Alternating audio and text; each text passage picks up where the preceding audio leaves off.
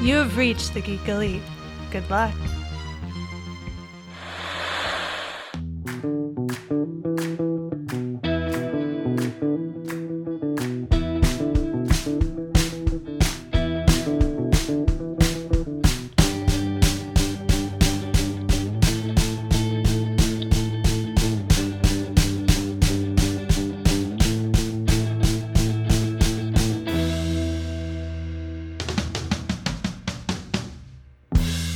Oh, we just got back from a journey. It's time to take another journey. We're going to journey into mystery as we go down memory lane to 2002 and watch Blade 2. In some places, Bloodlust. That's right. There is a man, I was doing so well. There is a subtitle to this movie that most people don't know about. I watched it 3 times this weekend, and I didn't even know that was the subtitle. I didn't know that until like it showed up on like Sci-Fi Channel one time, and it said Blade 2 Bloodlust. I was like, wait, what? There's no subtitle on Blade 2. If you go look at the IMDb page, it says Blade 2 Bloodlust down at the very bottom for like alternative titles. Oh wow! Is Blade 3 called Blade 3? This time with Triple H. This time with the cerebral assassin. Wait, was that him? Game! That was him, right? Yeah. The game. Yeah. The cerebral assassin, the game, Hunter Hearst Helmsley himself. There you go. I can't That's some wait good to talk callbacks about to wrestling. I like that. Blade Trinity. So before we get into this actual episode, because when we were just kind of chatting shit before we started recording up here at the top, I told Mitch that I had to recount a story from this past weekend. Those that don't know, it was Mitch's bachelor party this weekend, because if you didn't know, he's engaged, and that's going to be a great time. So we went to celebrate with him, and we were at dinner on the very first night, and Mitch was less than sober, I should say. And he looks at me. We're sitting next to each other at dinner, and he looks at me and he goes, "I have to tell you something." And I was like, "Oh no. Like, did I do something? Did I offend somebody?" He goes, "It's not bad. Never mind. I'm going to ruin the mood. Never mind." I was like, "Mitch, just tell me." Like, you can't go, "I have to tell you something," and then back out of it. Like, I don't use your words, you drunk shit. And he looks at me and he goes, "I don't want this to be weird, so I don't want to like ruin anything." And I was like, "Just tell me, Mitch." He goes, "You're very proportional." It's like, "What do you mean?" He goes, "You're very tall, but you're just so proportional." And I don't remember the exact words you used there, but it's like, "You're very like proportional, and I appreciate that about you." Well, I did have other friends that were there this past weekend, and I tend to make friends with very nice giants, and I brought the other two up to be like, look at them. They're gangly. They're tall and gangly. You are also tall, but proportionate, and I appreciate that. So maybe it was the other two that I should have said it's going to be weird first. That's a good point, though. I never thought of that, Mitch, but yes. That is true. Ian is not gangly at all. He is a very proportionate man. They please. But yeah, that's one of my favorite. That's my favorite Mitch interaction that I had this weekend, because it was right at the top of the weekend, and that was just like, this is how it's gonna go. This is gonna be drunk, I love everybody Mitch. Yep. That was just the precedent for the weekend. It's how to start it off, I guess. That, and towards the end of the night, on the last night, Mitch was again less than sober, and just a million times. So I appreciate you for being here, and God damn it, I love you, and I don't think you understand the amount of respect I have for you. I remember saying that a lot too. And I'm not talking shit. It's absolutely beautiful, and it was just the most wholesome thing. And it was great. So anyway, now that we've gotten that out of the way. So there was our first journey. Yep, that was a quick little tangent because I love that story and I just had to share it. But We're talking about Blade 2. We're talking about vampires and Wesley Snipes and Ron Perlman and a bunch of people that I would recast. So, but before we get into Blade 2, we're going to talk about a little bit of MCU stuff. We got a new trailer. We got the trailer for Eternals coming out in November. What do the both of you think of this movie? I just want to say off the top, like, I'm all for this movie. I'm going to go watch it. I'm going to probably love every second of it, all this cast. But I don't think it's going to be nearly as good as any of the other Marvel movies. Just like, it just seems so different. I don't want to say not as good. It's definitely going to be something that people aren't expecting. I feel like it seems so different than anything else that we've seen in the MCU so far. And it's going to be like, people are going to be like, what is this? And I really think that's true. Like, I know we got Guardians of the Galaxy, which a lot of people don't know the story of. I don't know the story of, like, before the movie came out, which the movie isn't really follow a lot of the Guardians of the Galaxy comic books, as I understand. But, like, we all kind of love that movie now, right? Like, well, other than Ian, because that movie got played a lot for them. Yeah, that movie was. I was working at the Plasma Center at the time, and we watched a lot of movies.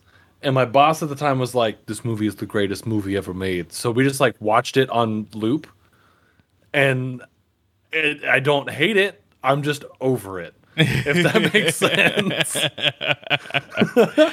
That makes absolute sense. But what do you both think of Eternals? I'm rewatching it real quick to make sure that I have it, because I watched it when you texted me earlier. That was also at work. So come back to me. And so, yeah, I watched this when it dropped just because I was on Twitter, and of course, Mitch, you're very good about posting, whenever a new trailer comes out. And so I check it out, and God, I completely agree with you with what you said. I think MCU, they haven't done us wrong yet. I think they have a vision for what they're trying to do. I feel the reason they're coming out with this movie is so that they can set something up, whatever that's going to be.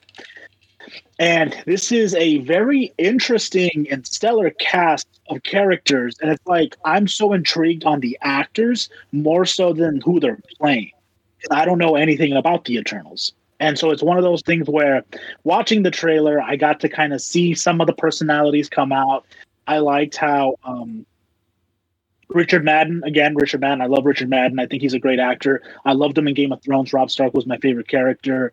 And so seeing him playing, I believe, Icarus looks cool. And I think he's going to have like one of those outstanding roles. I think he's going to be really important. And I like how it's showing that he has a relationship with, I forget the name of the actress. Gemma Chan. But she's also, yes. Who did she play someone else in the universe before? Yeah, she was part of the Star Force with Brie Larson's Captain Marvel. Okay, thank you. And so I'm very excited about seeing that dynamic, and then we see all of these other characters doing their own thing, and it all culminates to like all of these, like through time we can see things changing, and then the music swells. So I don't know what they're doing with this movie, but I think it's going to be really pretty. And I'm all for it because it has Salma Hayek, and it has Richard Madden, and it has Kit Harington. And so for me, that's enough to make me go, all right, let's check it out. And I feel that when I don't really have a lot of expectations, the movies tend to do well. And that's kind of where I'm at. That's where I'm for it right now. And I just rewatched it, and I was like, is that Kit Harington? And I'm glad that you clarified that for me, so thank you. I have been watching the memes very closely on how this is going, and I really enjoy all of the memes around like everything happening in the MCU, the Eternals, and they're just like over somewhere else minding their own business, like it doesn't really matter. Like the one, it's a video of like a dude eating something in like a hurricane. Yep. It's like the MCU is the hurricane, and the Eternals are just like, all right, like whatever. I saw one today where it was it showed Robert Downey Jr. in the top. So his Tony Stark, it said when one Stark falls, two will replace him, and it has Jon Snow and Rob Stark. Yeah, That's fantastic. Oh, that's genius. I'm also really excited to see Camille Mangiani in this. Yep. Because dude got yoked for this role. crazy yoked. And I don't know much of the story going on here. I feel like that's my answer a lot of the time, and I'm sorry. But I don't know a lot of the story going on here, but it looks really pretty. It has a very pretty cast. So I'm going to see it, and I really don't have any expectations going into it, aside from the Marvel threshold.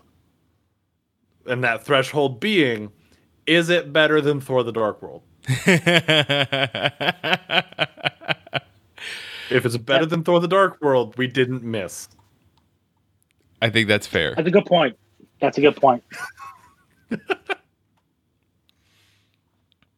I loved like that. There's not a lot of talking throughout most of the trailer. It's just, I believe, Selma Hayek kind of doing a narration throughout the whole thing, explaining, how they've been there forever, and then they don't interfere. But then we get to the end of the trailer after they show Eternals, and what is it? The younger God character is like, well, Steve Rogers is gone and Iron Man is dead. Who's going to lead the Avengers? Or who do you think is going to lead the Avengers? And it's Richard Madden as Icarus character is like, well, I could do it. And everybody just laughs in his face. Like, as I understand it, like, he's in the comic books, he's usually the leader of the Eternals, but I think they've changed it so many times that, like, that, I think that's why that's the joke, is that he's not really a good leader. Yeah. I saw some memes for that too, them talking about like, oh, well, we saw what happened at the Red Wedding, so you shouldn't be leading them. So fucked. I mean, the Kumail Nanjiani, I wish there had been more there, and I wish there'd been more with the actor who was from the zombie train movie, the Korean zombie train movie. Oh, Train to Busan? Train to Busan, thank you. Yeah, he's in the movie. I wish that he would have got to more of a speaking in this trailer. But this is very much a teaser trailer. It is literally there just to be like, hey, you finally get to see something. Here it is. Like, who of this cast do you think goes down first? Which character? Rob Stark. Straight up Red Wedding. Like, I hate to say it, I don't want this to be the start of his Sean Bean career, but you never know. Gonna be following that footsteps of his father. No, I don't think it'll be him. I mean, that's hard. I feel like we'll probably lose some of like the stronger, like some of the more well-known. Like, we're either going to lose Angelina Jolie or Salma Hayek first. I feel like we have to, because they're just such big names, and then that kind of adds to the shock factor. Yeah, that's what I kind of felt too. I kind of feel like Angelina Jolie is not in the trailer a lot, but that could just be me.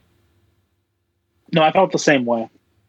And we know that Kit Harington is playing Dane Whitman, the Black Knight, which I don't know how that plays into the Eternals. I know the character originally has, well, at least the Black Knight, not so much Dane Whitman, but has the ties to King Arthur times. He carries the black sword, the cursed sword. So how that plays out in this movie, can't wait to find out. Do you think that we're going to get, obviously they're showing them throughout time. Do you think we're going to see them in moments when big events were happening in the MCU, like specifically to the Avengers or other Avenger adjacent characters? I feel like people are expecting it, so I see why wouldn't they do that? Maybe not something super big, but maybe we see them during the invasion of Manhattan from Avengers 1. Okay. Or maybe when they're going off and they're fighting Ultron. That's what I can kind of see happening, or maybe just like little tidbits of like when talking about Thor: The Dark World, right? Like, oh, did you know Thor's doing this? And they call back to that movie that nobody liked. So I mean, I don't really know. Some people are speculating that we're gonna see like a young Thanos, so that could be cool. Because Thanos has direct ties to the Eternals, right? Yeah. Do you know that how that works out? I think he's half Eternal, half Deviant. Okay. I think Deviant is like a subspecies of Eternal that is more like because he's the Mad God Titan, so it's kind of like the lesser or not as strong, kind of like a bastardized version. Anything in the chat about the trailer? Magic Bollock says that it looks great, and that's all that he said about that. That's pretty much it. Other than, if you know my sister at all, she's not really a fan of superhero movies like this. So she had to announce that she finally did see an Avengers film. And it was Age of Ultron. So, which I feel like segues very nicely into the next piece of Marvel news, and that's the casting for Kraven the Hunter, which I have to make the joke because I told this, I used the same joke on Mitch earlier, was just, I bet you didn't see that coming. Nope. Like, that's right. Aaron Taylor Johnson, who played Quicksilver in Age of Ultron, is going to be playing Kraven the Hunter in a Sony-produced Kraven the Hunter movie. These Sony movies that are MCU adjacent, as we're coming to find out, because the Morbius movie has Michael Keaton in it playing the Vulture, as we saw him from Spider-Man Homecoming. So they all exist in the MCU universe, but we haven't seen them interact in a MCU movie, or a more proper Marvel Studios MCU movie, I guess is the best way to put it. So do we need to explain why Kraven the Hunter and Quicksilver look the same or played by the same actor, especially since Gemma Chan, as Rafa pointed out earlier, is going to be an Eternal and was a Star Force Kree. I don't think we need to. At this point, the MCU, and now kind of by proxy the backdoor Sony movies, they've been around long enough, and they need the actor pool. So if you've been multiple things, get over it. We need to be able to accept that, Quicksilver's dead, and now the dude is playing Kraven. The only thing I won't let you accept is the fact that he was kick ass, and that movie was good until it wasn't. So, I mean, that's kind of how Mark Miller's work kind of goes. It's usually good until it's not. I would have to say that I don't know if either one of you watched Tenet over last year or not, but his character in that movie is definitely the reason why he won the role of Kraven the Hunter in this movie, because he's got the burly beard, he's got the over machismo, like male alpha figure character going.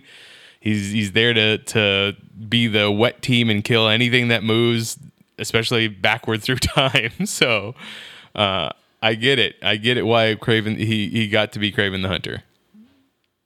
I just want to know how a Kraven movie is going to work without Spider-Man. So I honestly don't. If they decide to do Kraven's Last Hunt, and they decide to do Venom instead of Spider-Man, that's going to be strange, but to me might work. Especially if you take into account that in the original Kraven's Last Hunt storyline, the reason why he goes after Spider-Man is because he's dying from cancer, and he's like, well, I might as well take on the biggest game there is. He takes out Spider-Man. Spoilers for like a 30-year-old story. He takes out Spider-Man, throws him into a grave, leaves him for dead, puts Spider-Man's suit on, and just starts going around beating the hell out of and killing burglars and muggers and stuff, giving Spider-Man a bad name until Spider-Man like crawls his way out of the grave like 3 days later and is like, wait a second, who's doing what now in my name? And he goes to fight Kraven. Kraven beats him or is about to get beaten, and Kraven decides to kill himself instead. So if it's Venom, like, the Venom suit could possibly keep Kraven alive instead of, making it so that he wants to, or he's okay with dying, kind of thing. This is going to transition them into Venom 3, because then Aaron can be the new Venom, and then that can transition Tom Hardy to play Cyclops in the MCU.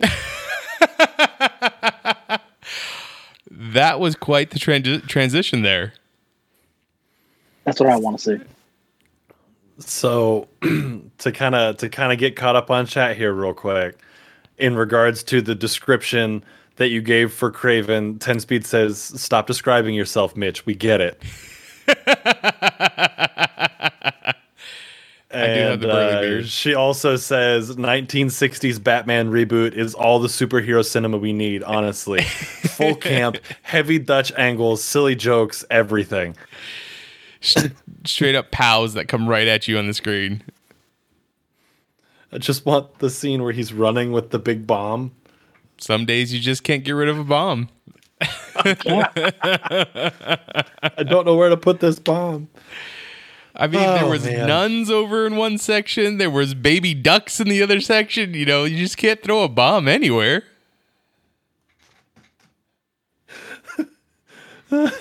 Dark Batman is played out, absolutely. But I would love if this was the setup, right? Kraven is the setup for symbiote Spider-Man. Because, you to have him go and hunt Venom for a little bit, Venom gets his ass kicked. The symbiote is like, nah, I'm out. I got to go find somebody strong. And then just like ditches Eddie Brock altogether. And the next thing you know, it give us like an end credit scene of Tom Holland being like, what the hell is this? And he's like, we are your suit now. That'd be good. Wouldn't be bad. I want Tom Holland with the same same shitty bangs from Spider-Man 3. I just feel like Sony doesn't know what they're doing. I mean, I feel like we all kind of have an idea of that. I mean, the characters that they're picking are just interesting. Like, we're getting the Morbius picture, cool. Did anybody want a Kraven movie? I didn't. I don't really care. I mean, it might be good. I didn't want Venom. I ended up enjoying Venom, but not at its core being like an actual Venom film, but because it's more of like a buddy cop best friend movie. And that's not what the core of Venom even is. So it's like, I don't know. I think Sony is just throwing a bunch of their characters at the wall, hoping something sticks. Oh, yeah. And if they're going to do that, then they should have done Sandman, because Sandman could be a really good horror film. And just like, oh, who let all this sand in my room? And then we get choked to death. Looks like somebody forgot the dust. Yeah, As the tagline. Sony had to pay a lot of money for all those characters. I'm sure they're doing everything they can to keep them all. It's. I think the hardest thing is to get into a movie about any one of these characters without Spider-Man. Like, Spider-Man definitely is the thing that makes them interesting, I think.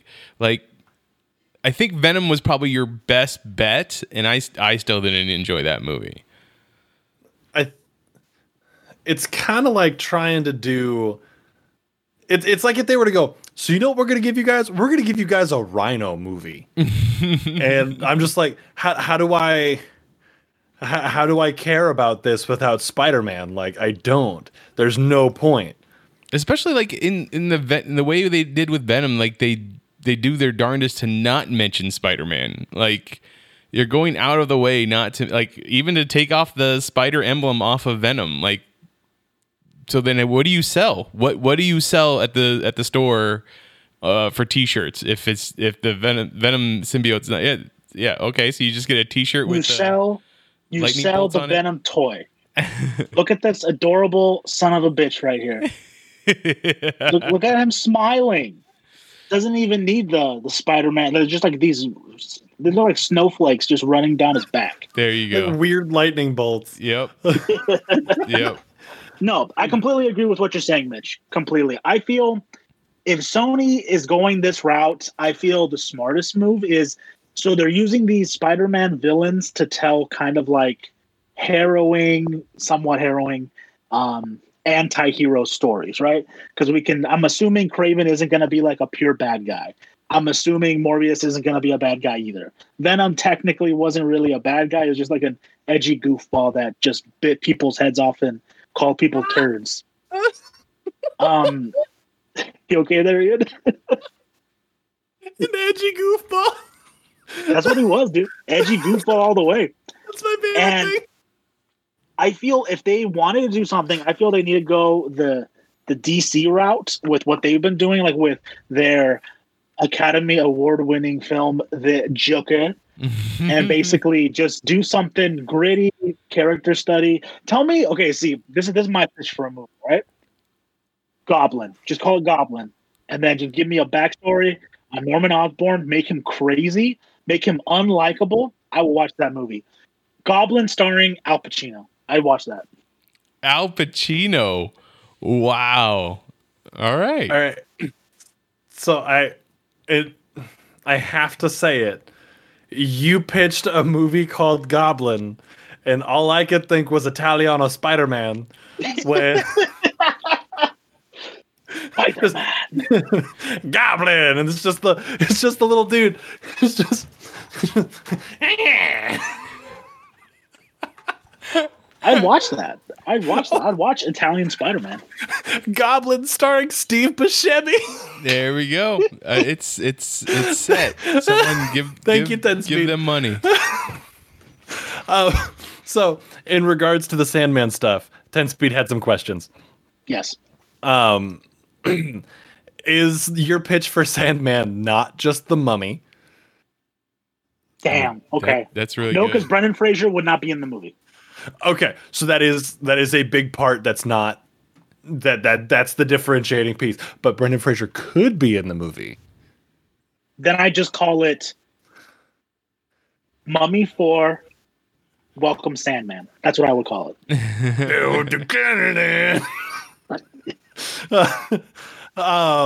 Also, as far as with the tagline, or have somebody in the movie just be like, "Oh God, there's sand in my bed." And that just made me laugh. I felt like you needed to hear that part. I just imagine a really bad, just 80s camp B-flick horror film. You got a bunch of kids that are like at sleepaway camp, and they're just like hanging out like, "Hey, Ron, you want to come back to my bedroom?" And he's like, "Hell yeah, babe." And they go in and like, "Where'd all this sand come from?" And then it's all of a sudden, it all just kind of comes up and just suffocates them through their nose. I watched that movie, and then you just see Sandman. It's like, "You better not go to sleep tonight." And then he just goes off and does other things.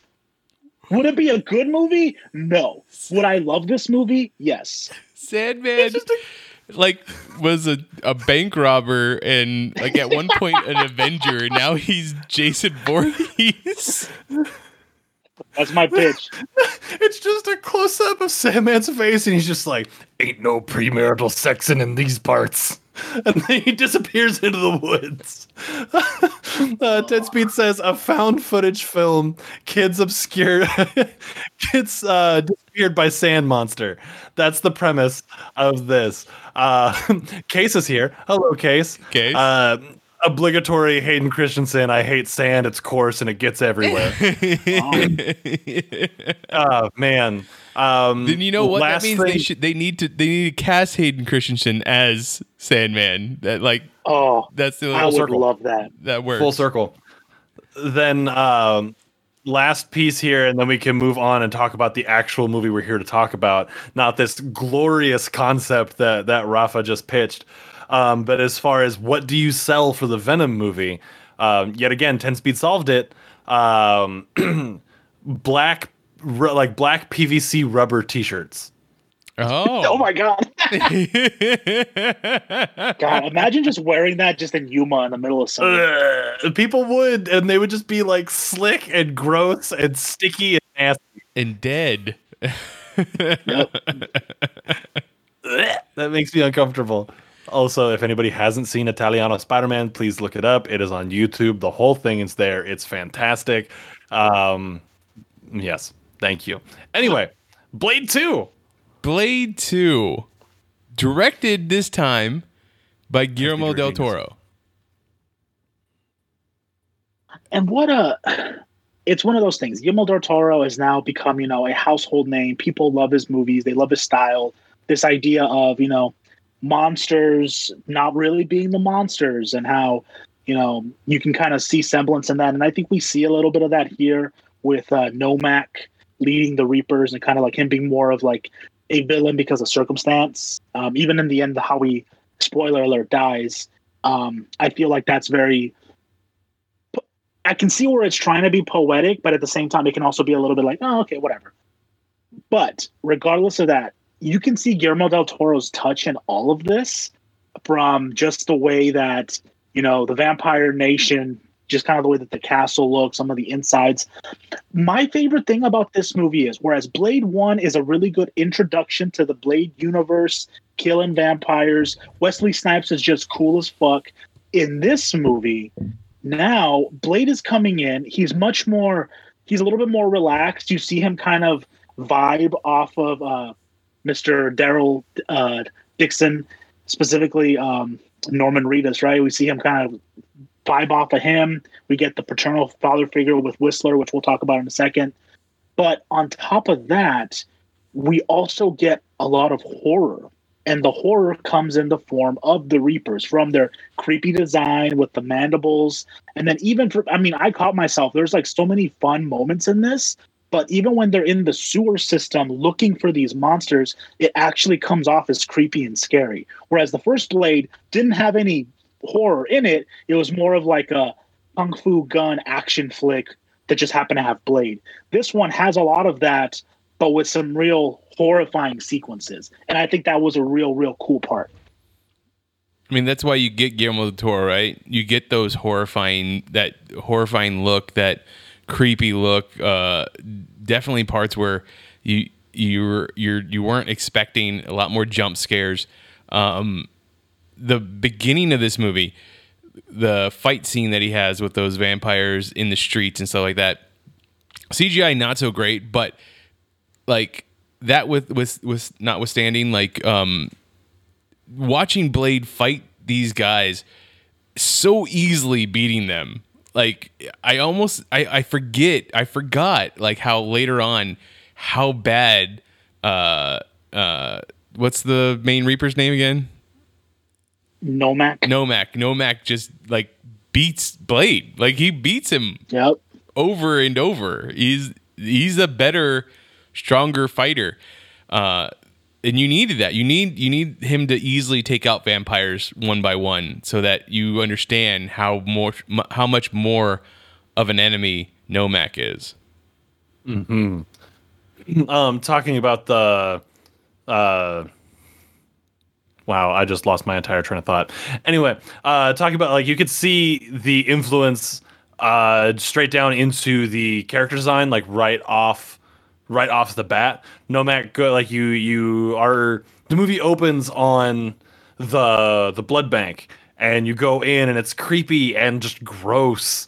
And there's like, it's a blood bank that just has bugs actively in it and cats running around, and it's like, what? Okay, right on. And then you get like Nomak just sitting there being this like kind of sick, nervous guy, and that scar down his chin right off the bat, you're like, all right, yep, that's gonna be something, because here comes the body horror.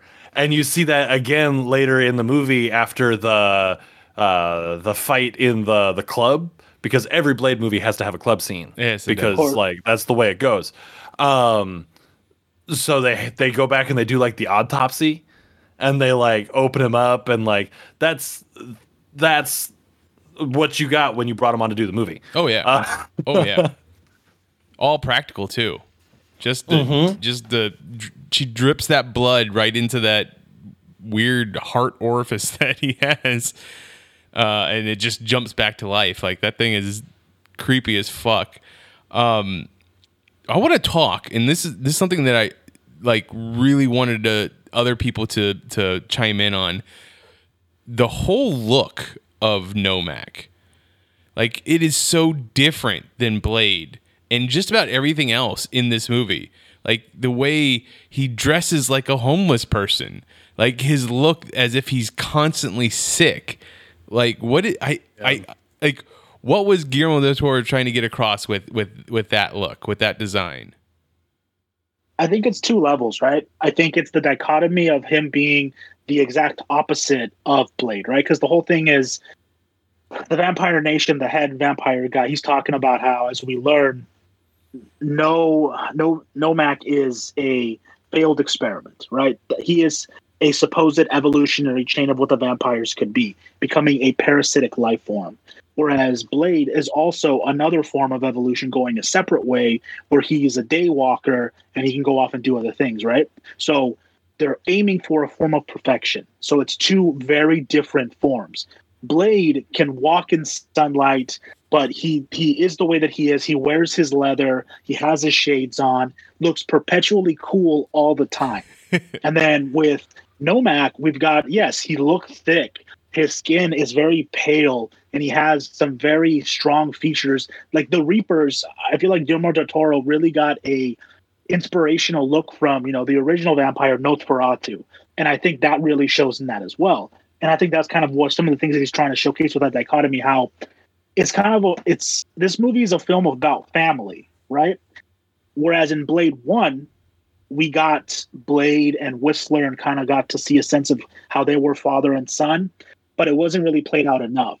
In this movie, even though I have qualms with how Goyer wrote Whistler back into the film, that doesn't matter to me because ultimately I get to have Whistler and Blade, and Whistler's a little bit more curmudgeon-y, he's more angry, but you can see that he does love Blade, and Blade loves him. And so it's like that father and son, whereas with the head of the Vampire Nation, he's the father to Nomak, and it's again, father and sons, so that makes kind of, I think, Blade and Nomak brothers in this horrible world, and they're on opposite ends. And the whole movie, I felt, I just want them to be friends. Because, Novak said many times, right, isn't the enemy of my enemy my friend or my enemy? And I mean, they have their showdown. They keep fighting each other. The first encounter on top of the rafters of whatever that space was, and how they're fighting, and they're just falling in slow motion, and Novak is still punching Blade as they're hitting the ground. Like, it's those kinds of scenes where I'm like, okay, this is very interesting. I feel Del Toro was really trying to bring in that sense of family and what family does, and how in a different universe under different circumstances, it could have been different as far as the family dynamics. You keep saying family, and now I just want a Fast and the Furious Blade movie. I mean, he has that Charger, so I wouldn't be against it. I kind of need that, where Blade is like, I've got this Charger. And Vin Diesel is over here like, I've got this family. And Blade is like, I'll trade you. And then they, like, I don't know. He's like, no, we never give up on family. He's like, I'll race you for it. I live my life killing vampires 1/4 mile at a time. I mean, in a sense, he does have a sense of family with the Blood Pack, right? This pack of notorious comical vampires that were all trained to kill Blade. I don't know if they were necessarily led by Ron Perlman, but God, Ron Perlman, I came to believe that Nyssa was their leader. Ron Perlman definitely was like the second in command. So real fast, Case just said the hasty and the hungry. Oh, and I absolutely appreciate that. Thank you, Case. That was very good. Anyway, I like that. Back to talking about the group of vampires trained to kill Blade, because I have thoughts on this, but more so in the who I would have recasted to make it better. Okay. Okay. First, I'd like to hear that. Yeah. Let's go into that. Who would you? Because I want to tell you this right now. They did my man Donnie Yen dirty with this movie. Like, Oh, so dirty. not only did they cast him and made him act in this movie, or got him to act in this movie, they also had him choreograph all the fights of this movie, and then kill him off screen. What the hell? And it's weird too because you feel like his character is so underutilized. And he's so cool because he's quiet, he's got the sword, he looks badass. But it is interesting to note, out of all of the Blood Pack, not including Blade, of course, he's the only one that does any damage to any of the Reapers. Because everyone else just gets fucked up, right? Mm-hmm. We got Priest in his beautiful Scottish accent just getting obliterated and killed immediately. We got Verlaine and Lighthammer doing their thing, and that scene always scares me because Lighthammer just looks really cool. They look like a World of Warcraft party or a D&D party together are just kind of we're going on this mission, and then they all just kind of get killed. So you bring up Priest. Priest is the first one that I would have recast with Malfoy because they look the same. With what? With Malfoy because they look the same. No. But like, now that you say that, I love that. Every single time I see him, I want him to be Alan Tudyk. Oh, okay. Really? Yes, every single time I see him, he's just got this like the way that he carries himself and that like little shit-eating grin that he always has of like, hey, I'm gonna kill you. Like it just feels like an Alan Tudyk character to me, especially with, and I feel bad for this, with how quickly he dies. Mm-hmm. Fair. Like, you bring Alan Tudyk in, you're like, all right, so you're gonna be on set for a day. Like, we know you're a busy man doing a million other things. Come on in for a day. You'll play Priest. You're gonna get eaten in this scene, and then you're on about your way. But I don't know. Just for some reason, that's who that would have been. And the other one that always jumps out to me is that if this movie was made anywhere near like recently, the dude with the chainmail shirt and like the big drum magazine would have been a Hemsworth. Speaking of about Chupa, do you speak of Chupa? Yeah, who was in 2 Fast and the Furious movies. There we go. That's true. The link continues, but it would have been a Hemsworth. That would have been if they had cast it currently. One of the brothers would have been that guy, chainmail shirt, big gun that he's too cool to put a second hand on. By the way, maybe you would have killed the guy if you used both your hands, you idiot. I mean, that would be Luke Hemsworth. It would be the third Hemsworth brother, the one that was on Westworld. If anybody. It doesn't matter. It's a Hemsworth at the end of the day. Fair enough. You could then you have name clout to throw on the poster. You just keep the Luke part really small. Still Hemsworth. You know what? Those make sense. I can kind of get behind that. Chupa was whatever. Priest dies comically. They did Danny Yen dirty, of course. Snowman. Reinhardt, looking at Mr. Ron Perlman. I like to think that Wesley Snipes actually put a remote detonation device for real on Ron Perlman's head just to play with him on set. But of course, that didn't happen. But I just imagine just like, hey, Wes, and then just that's how committed they are to their craft. Right. To me, is that I wanted to see more with Assad, the second vampire, like when they go and they attack, right? Whistler and them at the beginning. I thought he was going to have more of a role. And I liked him. Overall, he was cool, calm, collected, gets killed by Reapers in the pool immediately. And then I like the concept of Nyssa. I just wish the actress was better cast. Nothing against her, but she was very stiff and her line delivery was bad. And the only thing that I really didn't like about this movie was the romance that was brought in. I didn't vibe with her and Wesley Snipes' chemistry. So to me, I just felt like that was a very big, this is the only thing of the movie that I don't really care for. Huh. Like that. Nothing against her, but she was just bad.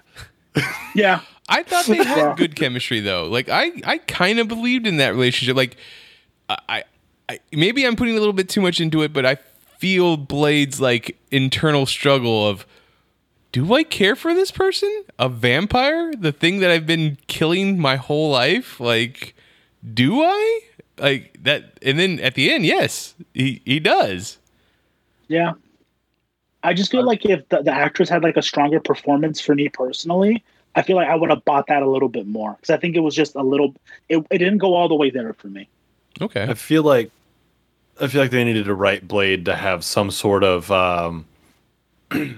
like romance issues, given the whole scene with his mom at the end of the first one that was just weirdly uncomfortable, where he's like, I don't know if I can do this, guys. Yeah,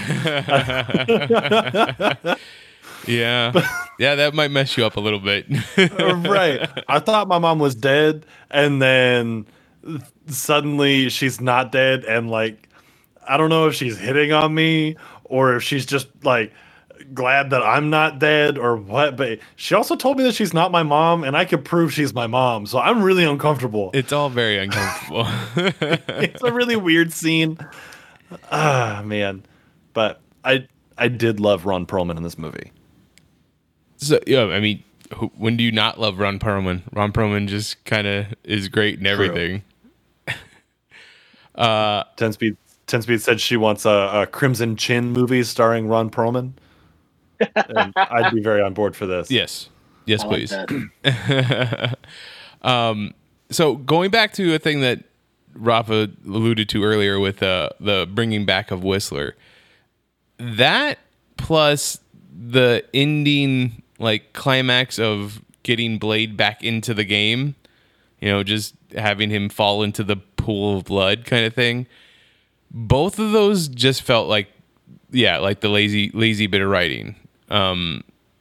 Whistler, I feel like they could have done something else. They could have brought in a different character, because it doesn't really make any sense. Like, did he go back to their place after he killed Frost and wondered, like, well, where's the body? Where's Whistler's body kind of thing? Or not? Like, did he just never go back there? How is it that the body just went missing? Yeah, my headcanon is because we see him shoot himself, and then we don't see him shoot himself, but we hear it. We see his hand fall down to assume that he shot himself. Right. So I'm thinking like maybe Blade left, and then there's still a vampire there. Maybe he grabs his hand, still shoots the gun, and then takes him away. And then Blade eventually goes back and sees that Whistler's body isn't there, and he hears rumblings about how they still have him. So, I mean, that's kind of how I make it make sense in my head. I feel they just wanted to bring him back, and I agree with what you're saying, Mitch. I felt using Scud, right, using Norman Reedus' character, I really liked that character. I thought he brought that charm, that aloof sense of, hey, guys, what's going on? I watch Powerpuff Girls, and I make cool explosives. I really enjoyed that, and I felt he could have been good on his own, but I liked the relationship that him and Blade and Whistler all together created, because you have Blade on one end, who was very stoic in the first movie, but now by have been around Norman Reedus' character, we see him crack more jokes. We see him be much more like laid back. And then Whistler comes and is like, what the fuck is happening? You guys are messing with my stuff. I thought that stuff was really cool and important. And I feel it would have been more thematic if going into Trinity, right, we continue to see that evolve. But unfortunately, we don't, for a couple of different reasons. I just put it together. Blade 3 is Blade Trinity because there's a trinity of H's in it. You gotta save that material for the future. I'm sorry. I'm sorry. No, that's good. And going back to the pool of blood scene, right? We know what's going on. We know what's going to happen. We know Blade's going to fall into that pool of blood. We know that's going to revitalize him. Still cool as shit. I don't care what anybody says. When Blade goes ham, he drinks that blood. He slowly gets up. He sees Ron Perlman, kills him so easily. The bad guys are coming. And then, he gets his sunglasses. and then proceeds to murder every single vampire cop in the complex to the point where he puts one of them in a vertical suplex and just gives them just the money. I'm all about that. That is one of the best things I've ever seen in these movies. And I will say right now, not ironically, not nothing, Blade 1 and Blade 2, they are the most enjoyable and arguably the best Marvel films pre-MCU, more so than X2, more so than the Fantastic Four, arguably more so than Spider-Man 2. Wow. That's a big gauntlet. claim. That's a big gauntlet. When Malfoy is on for Spider-Man 2, I'm gonna bring that up. And yeah, I think y'all need to have a conversation. He's on Twitter also at Alex Lusardi. Get at him and just ask him his opinions on Spider-Man 2. Hey, Spider-Man 2, great film. I still think it holds up. I still think it's the best Spider-Man film we've ever gotten. And I have really fond memories of Spider-Man 1, watching it in the theater with my dad. But for me, when I'm going back and I'm rewatching these movies, no other movies bring a better sense of joy or more iconic moments, such as the Reaper being opened and then giving it the blood in its heart colon, like you just talked about, Mitch. Or even just some of the other scenes where we talked about in the first movie, his introduction and everybody's covered in blood and he's not covered in blood. He just shows up and kills the shit out of everybody.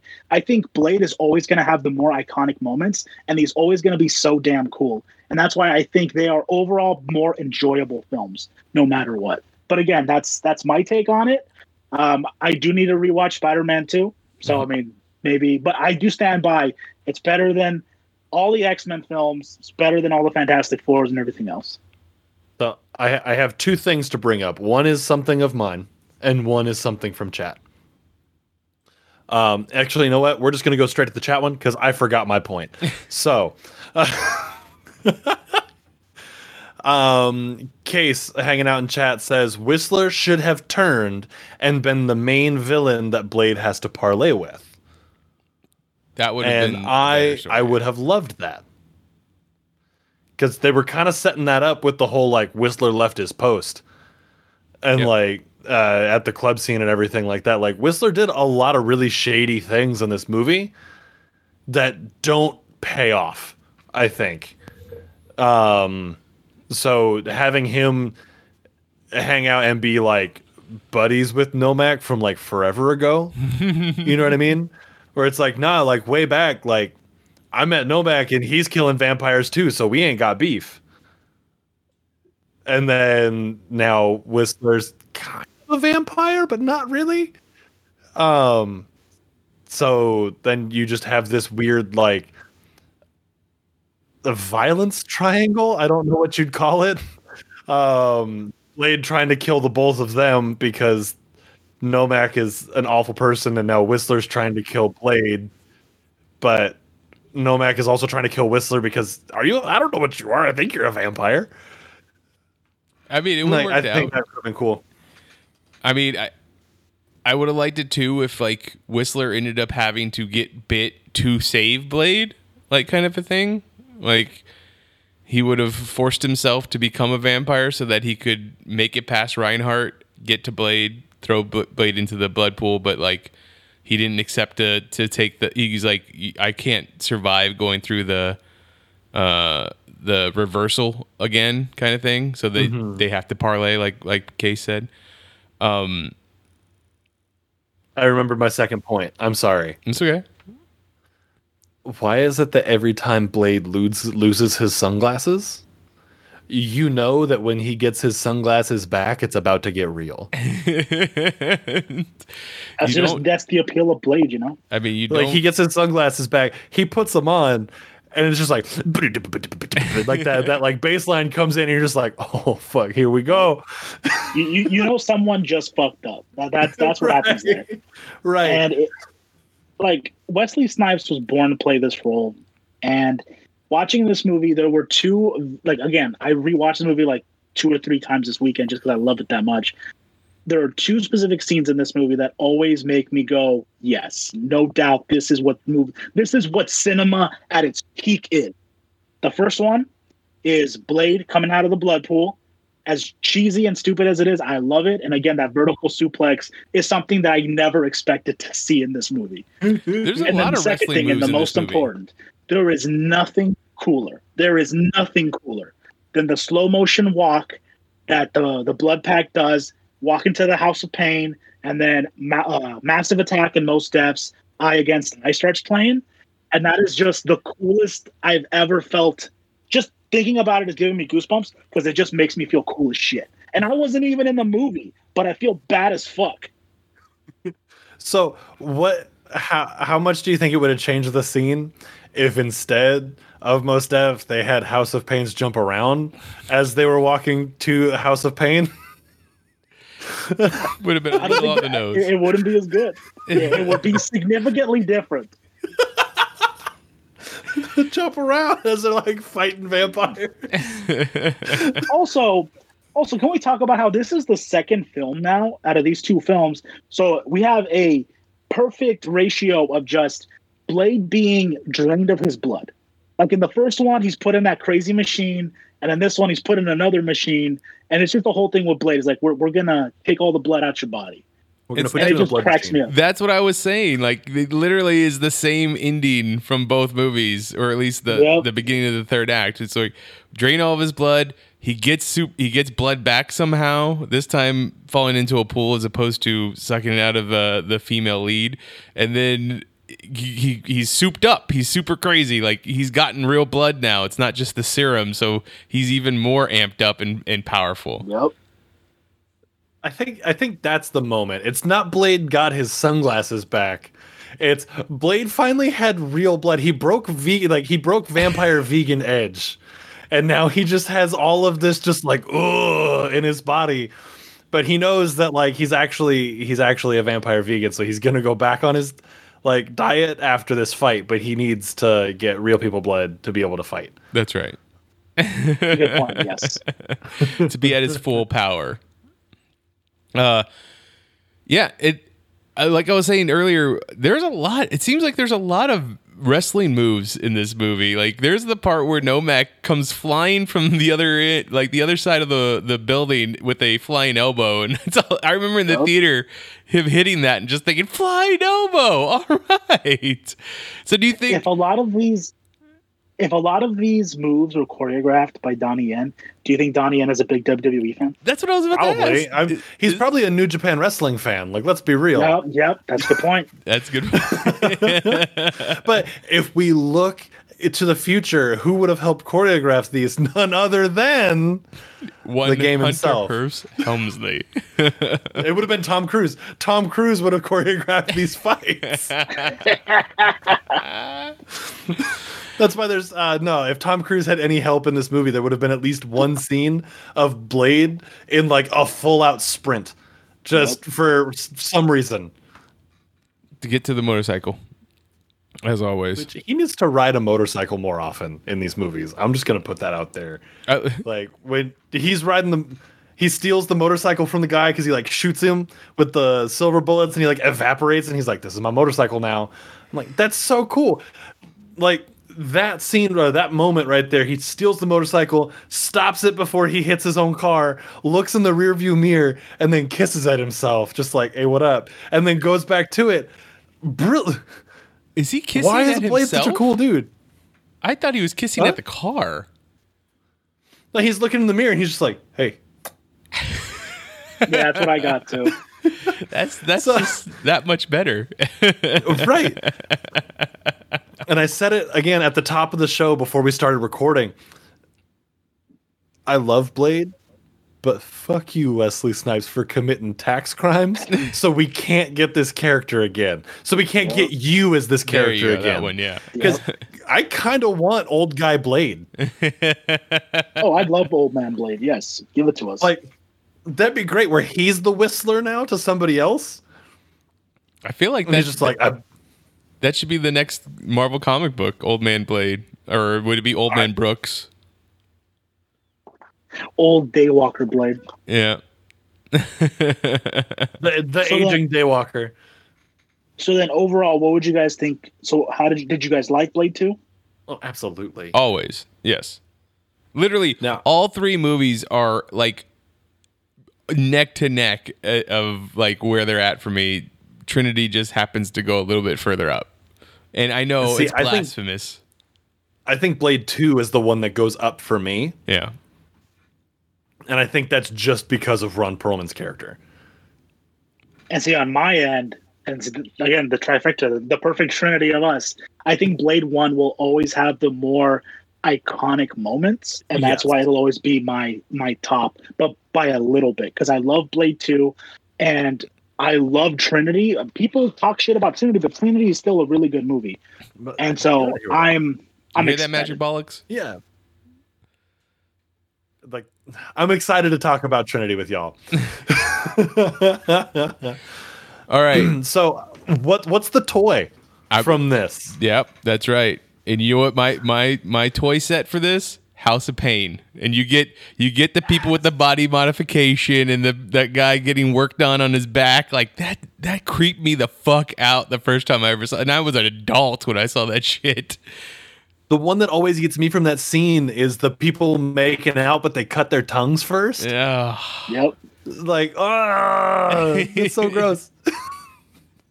I want like a collection of Reaper toys, and that you press the back and their mandibles expand. Oh, that would be great. That's what I want. See, I want the church rafters that has a blade and a Nomek. Mm-hmm. And I also want sold separately and individually the Reaper that got pinned to the wall and then rips himself off the wall through the sword. Like I want that one that's all like busted open at the bottom, because every time I'm just like, oh, I forgot that happens. That's so painful. You're gross. There's just so much body horror in this movie. It is so different. I do have a really weird question, but it's one that I was thinking of when I was watching this movie. Who wins? And it's wild. Two completely different places. A group of Reapers or a group of Xenomorphs? Oh. Because they kind of do the same thing. You know what I mean? Where there's just like an endless number of them, it seems. So like, who's the more endless number? I feel like the Reapers or the Xenomorphs could outlast the Reapers, seeing as how they. Plus, like, if the Reapers suck the blood of the Xenomorph, is it going to be like the acid blood? It would be the acid blood, so they already have that would work. That would not work for them because it would just dissolve through them. Also, Xenomorphs can walk during daylight, and they don't need to feed necessarily. Whereas Reapers do. The only one, Novak, he's the only one that doesn't, but everyone else, they deteriorate.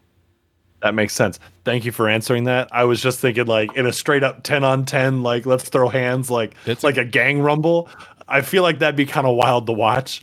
Okay, you're 100%. Different. No, but you're 100% right. Like, I think end of the day, it goes to the Xenomorphs. If we're talking cross country, yes, Xenomorphs all day.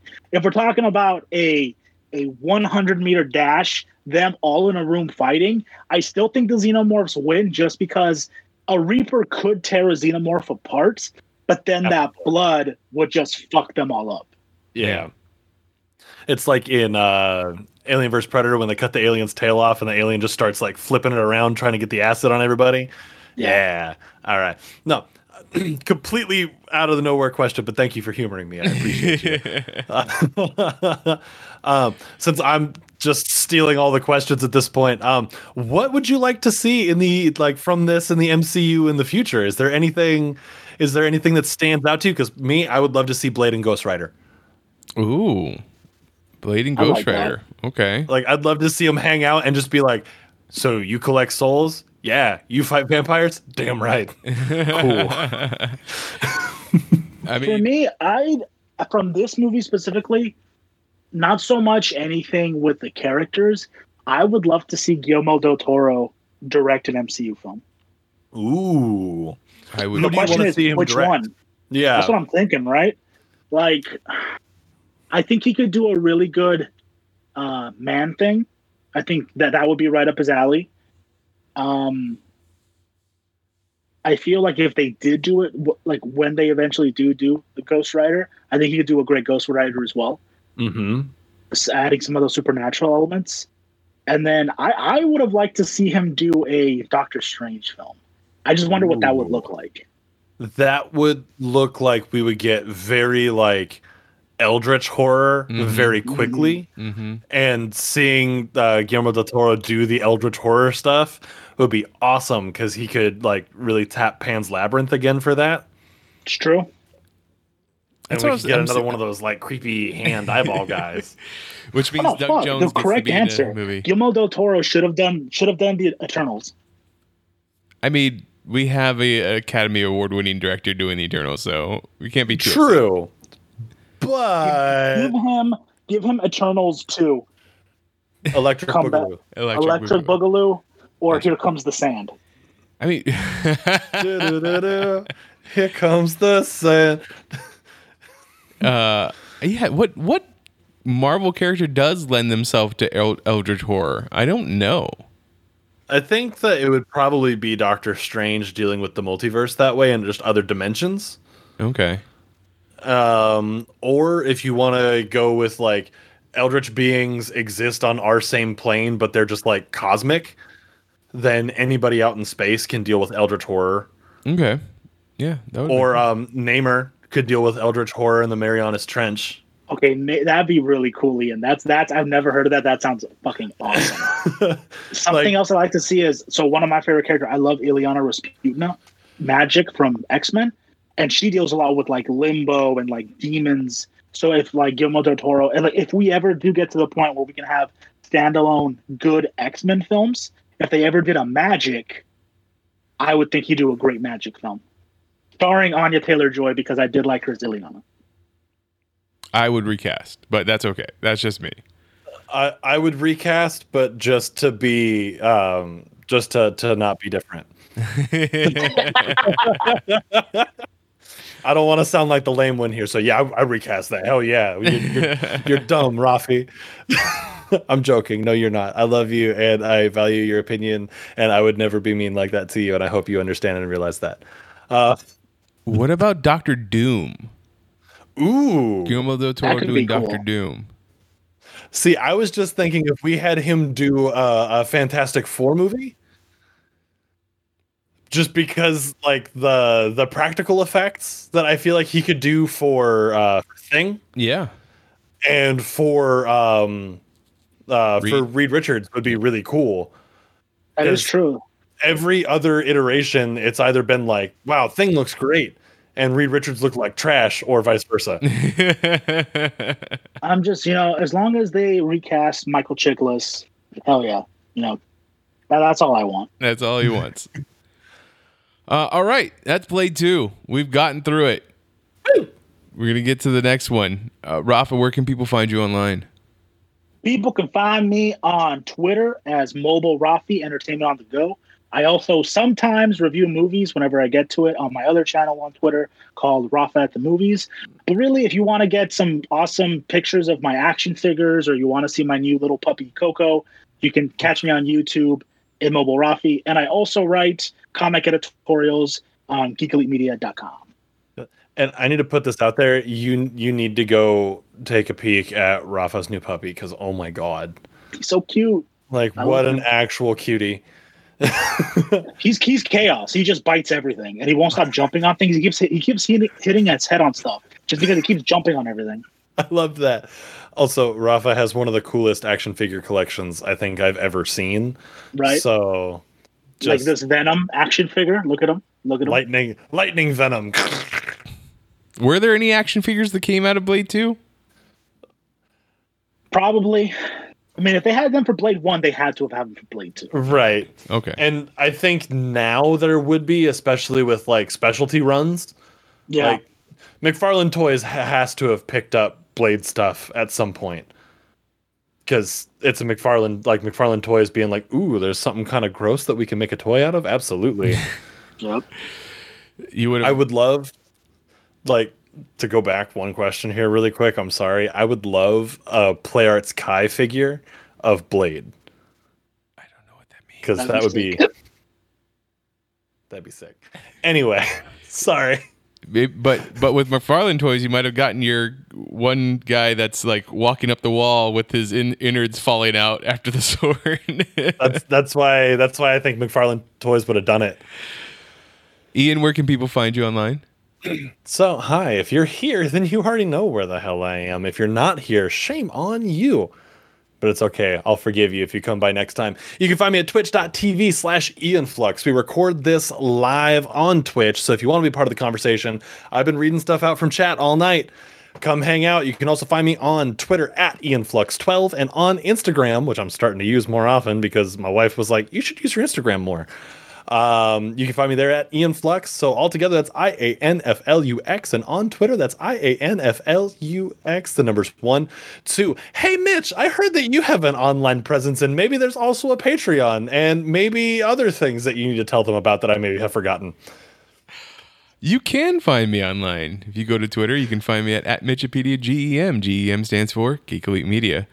The rest of Geek Elite Media is at Geek Elite Media on Twitter, at Geek Elite Media on Instagram, and Facebook.com/Geek Elite Media is our Facebook page. Check out archived episodes of this podcast and other podcasts on our website, geekelitemedia.com. We do have a Patreon page. It's patreon.com/Geek Elite Media. We get exclusive material that only our patrons have access to. And it's good stuff.